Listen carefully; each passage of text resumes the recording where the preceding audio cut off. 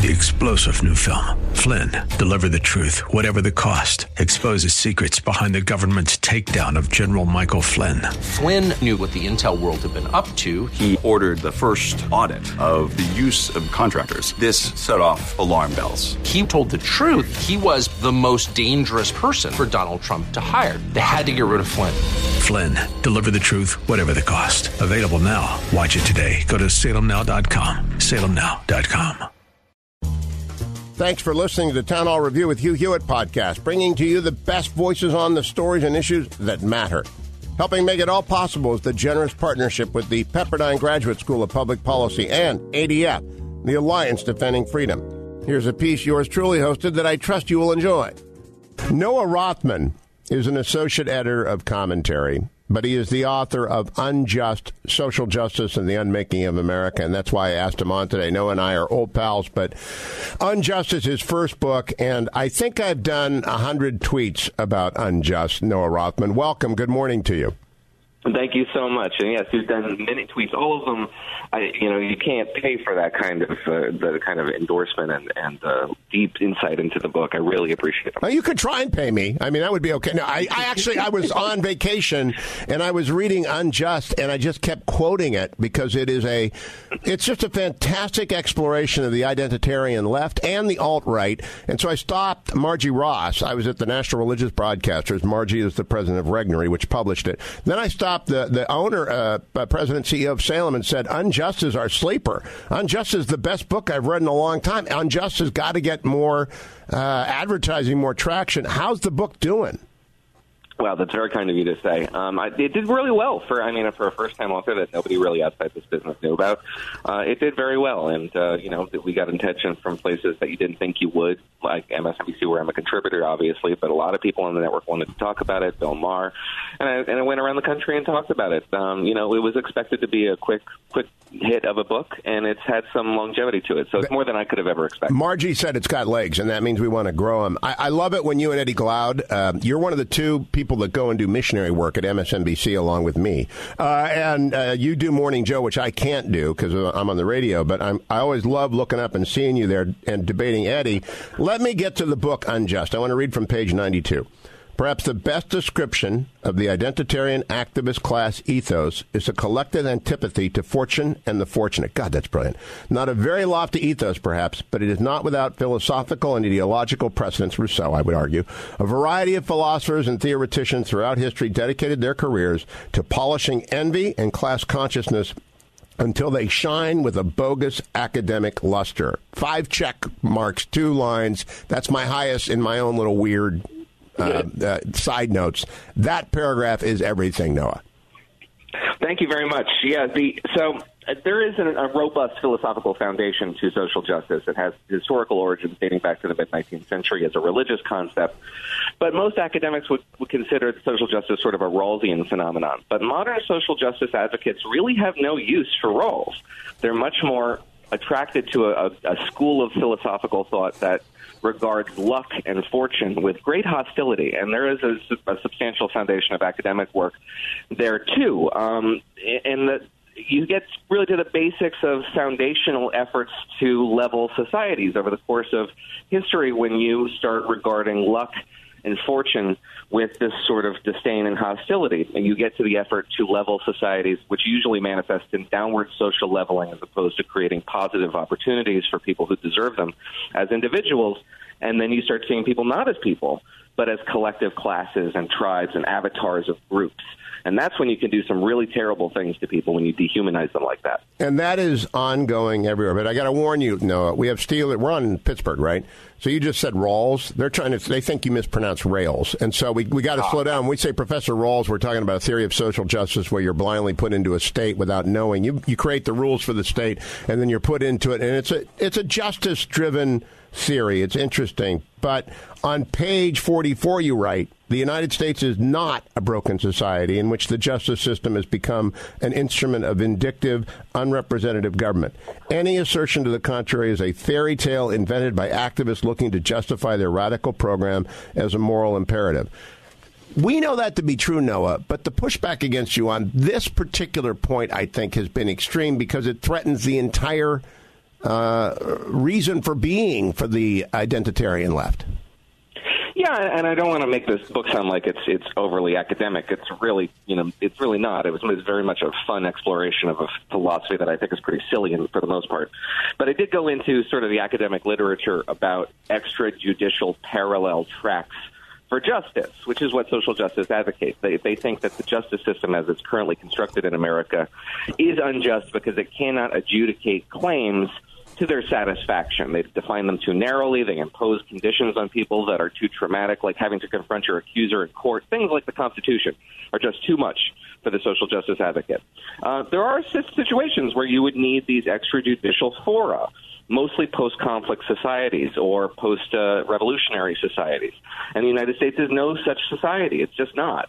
But that is the conceit that social justice advocates believe. They believe that the kind of conflicts that arise from prejudice, racial prejudice, gender discrimination, what have you, are ongoing, indefinite, permanent, such that you can't have the kind of justice that you seek in a courtroom, individualized, objective justice. It must be much more subjective and much more collective.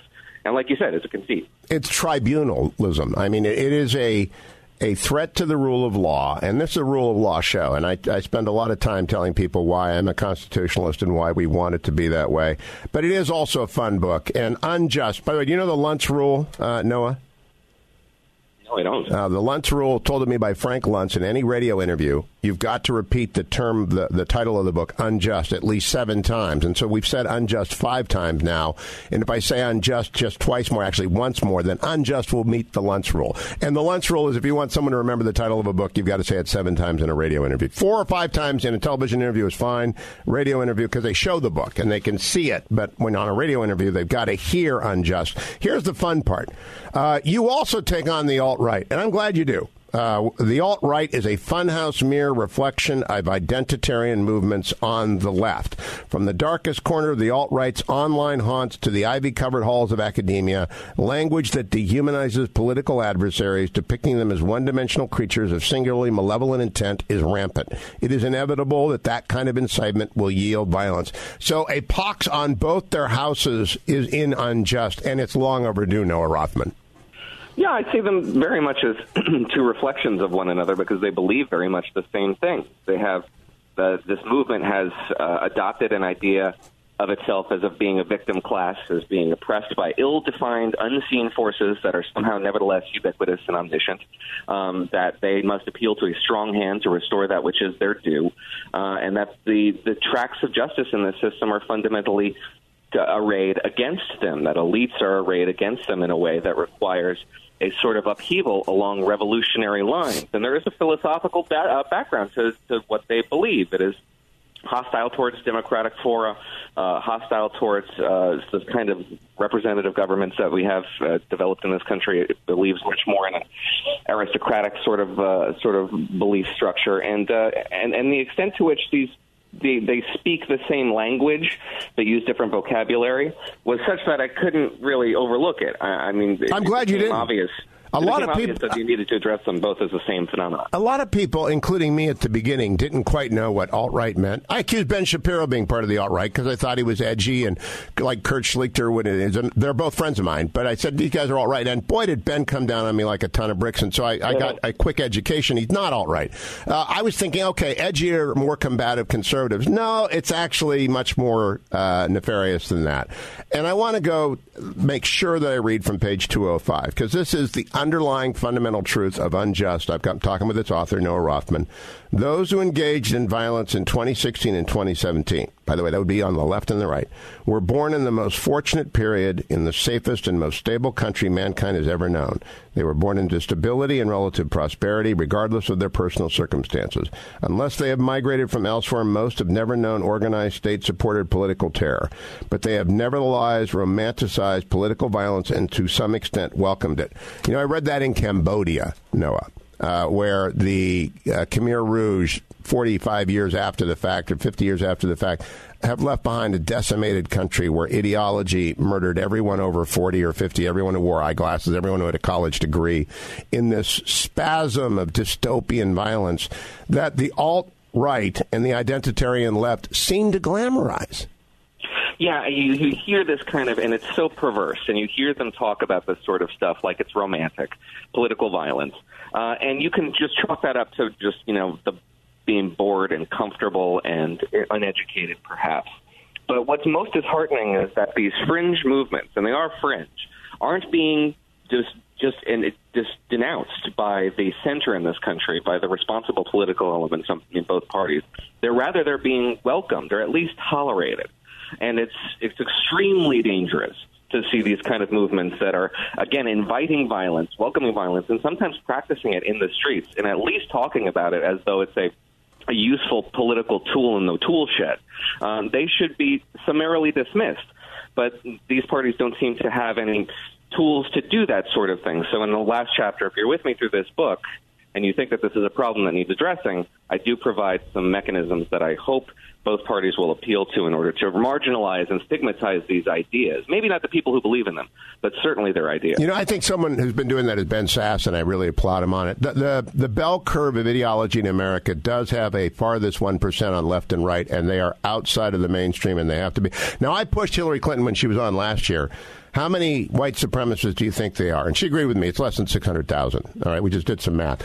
How many social justice warriors are genuinely sort of crazed and violence-oriented, in your opinion, Noah Rothman? I don't think I could quantify it, but it's certainly around that number. It's very small. Very small. The problem is that they're very attractive to a much larger, much more influential group. And we can monetize their craziness. I've seen the Antifa in Portland video 100 times. I no longer watch them because I don't need to see mindless violence on the left or the right, period. And I think people should not post that stuff because it gives them a sense of satisfaction and accomplishment when they haven't actually satisfied or accomplished anything. Last question, Noah. Unjust, Social Justice and the Unmaking of America. Big first book. What's next? I'm actually working on a second pitch right now, which, it's a very rudimentary idea, but it is about essentially the morality of the marketplace. And how the marketplace is the most moral institution that has ever been created for addressing the kind of problems that Democrats and liberals believe need to be addressed. The three most prominent are inequality and poverty, the environment, and the marketplace of ideas, stigmatizing ideas that are intolerable and undesirable, whereas every alternative that they've created for addressing these problems has failed and made everything worse. Well, that sounds good, but spend more time promoting Unjust. Social Justice and the Unmaking of America. I'm not done yet. Yeah, going out to Dallas. We're going to sell, and come back on here and just talk. Keep going on MSNBC. Keep debating Eddie. You and Eddie ought to go out in the country on a tour because it's a great conversation, but Unjust is a great book. Congratulations on it, Noah Rothman, and everyone. I just sent it out again on Twitter. All you have to do is remember Unjust and go to Amazon and find Noah Rothman. Thank you, Noah. Thanks for listening to the Town Hall Review. Our program is coming today in partnership with the Pepperdine Graduate School of Public Policy. It's America's most unique graduate leadership programs offered on Pepperdine's breathtaking campus in Malibu, California. Learn more at publicpolicy.pepperdine.edu. If you're enjoying the podcast, please tell a friend to go to Town Hall Review and sign up as well today. 3-star General Michael J. Flynn, head of the Pentagon Intelligence Agency, knew all the government's dirty secrets. He was one of the most respected generals in the military. Flynn knew what the intel world had been up to. He understood its funding. He ordered the first audit of the use of contractors. This set off alarm bells. The explosive new documentary, Flynn, Deliver the Truth, Whatever the Cost, uncovers the facts behind this scandal. Flynn told the truth. He was the most dangerous person for Donald Trump to hire. I find out the worst enemy that I'm going to face in my life is right here in America. They took my assessment and they wanted me to change it. And I was like, I'm not changing it. They had to get rid of Flynn.